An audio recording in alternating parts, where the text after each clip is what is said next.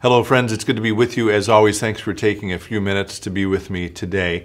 In our last episode, I lifted up some of Mike Singletary's comments from his Faith and Life event, now going on a week and a half or 2 weeks ago. And one of the things he mentioned in asking questions about what's going on in the world at any time is, what can I do to make a difference?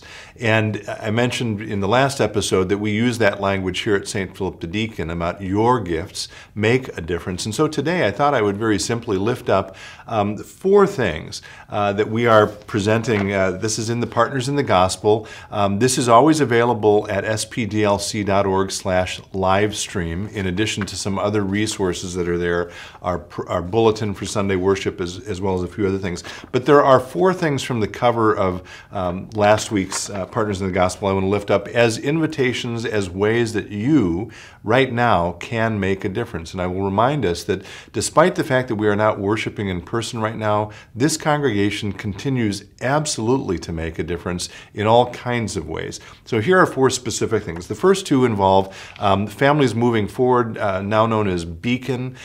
We have hosted families from Families Moving Forward for many years here. Right now, Families Moving Forward and its parent organization, Beacon, is hosting those families in hotels, which means that we can support their work not by volunteering here at the church to be with the families while they stay here, but rather by making a financial contribution to support that ministry.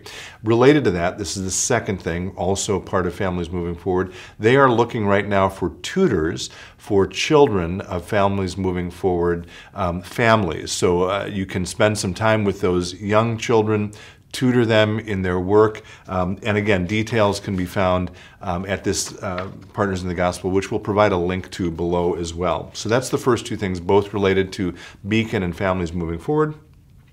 The next 2 things are, and I may have said 4 things, but I'm going to say 5. The next 2 are related to interfaith outreach, which we have promoted and worked with and partnered with for many, many years. They sit kitty corner from us here at 6 and 101. So their food shelf is in need of some specific items: cooking oils, vegetable olive coconut, laundry detergent, healthy snacks. That would include things like granola bars and dried fruit, toilet paper, as well as feminine hygiene products. So all of those can be contributed or donated to Interfaith Outreach.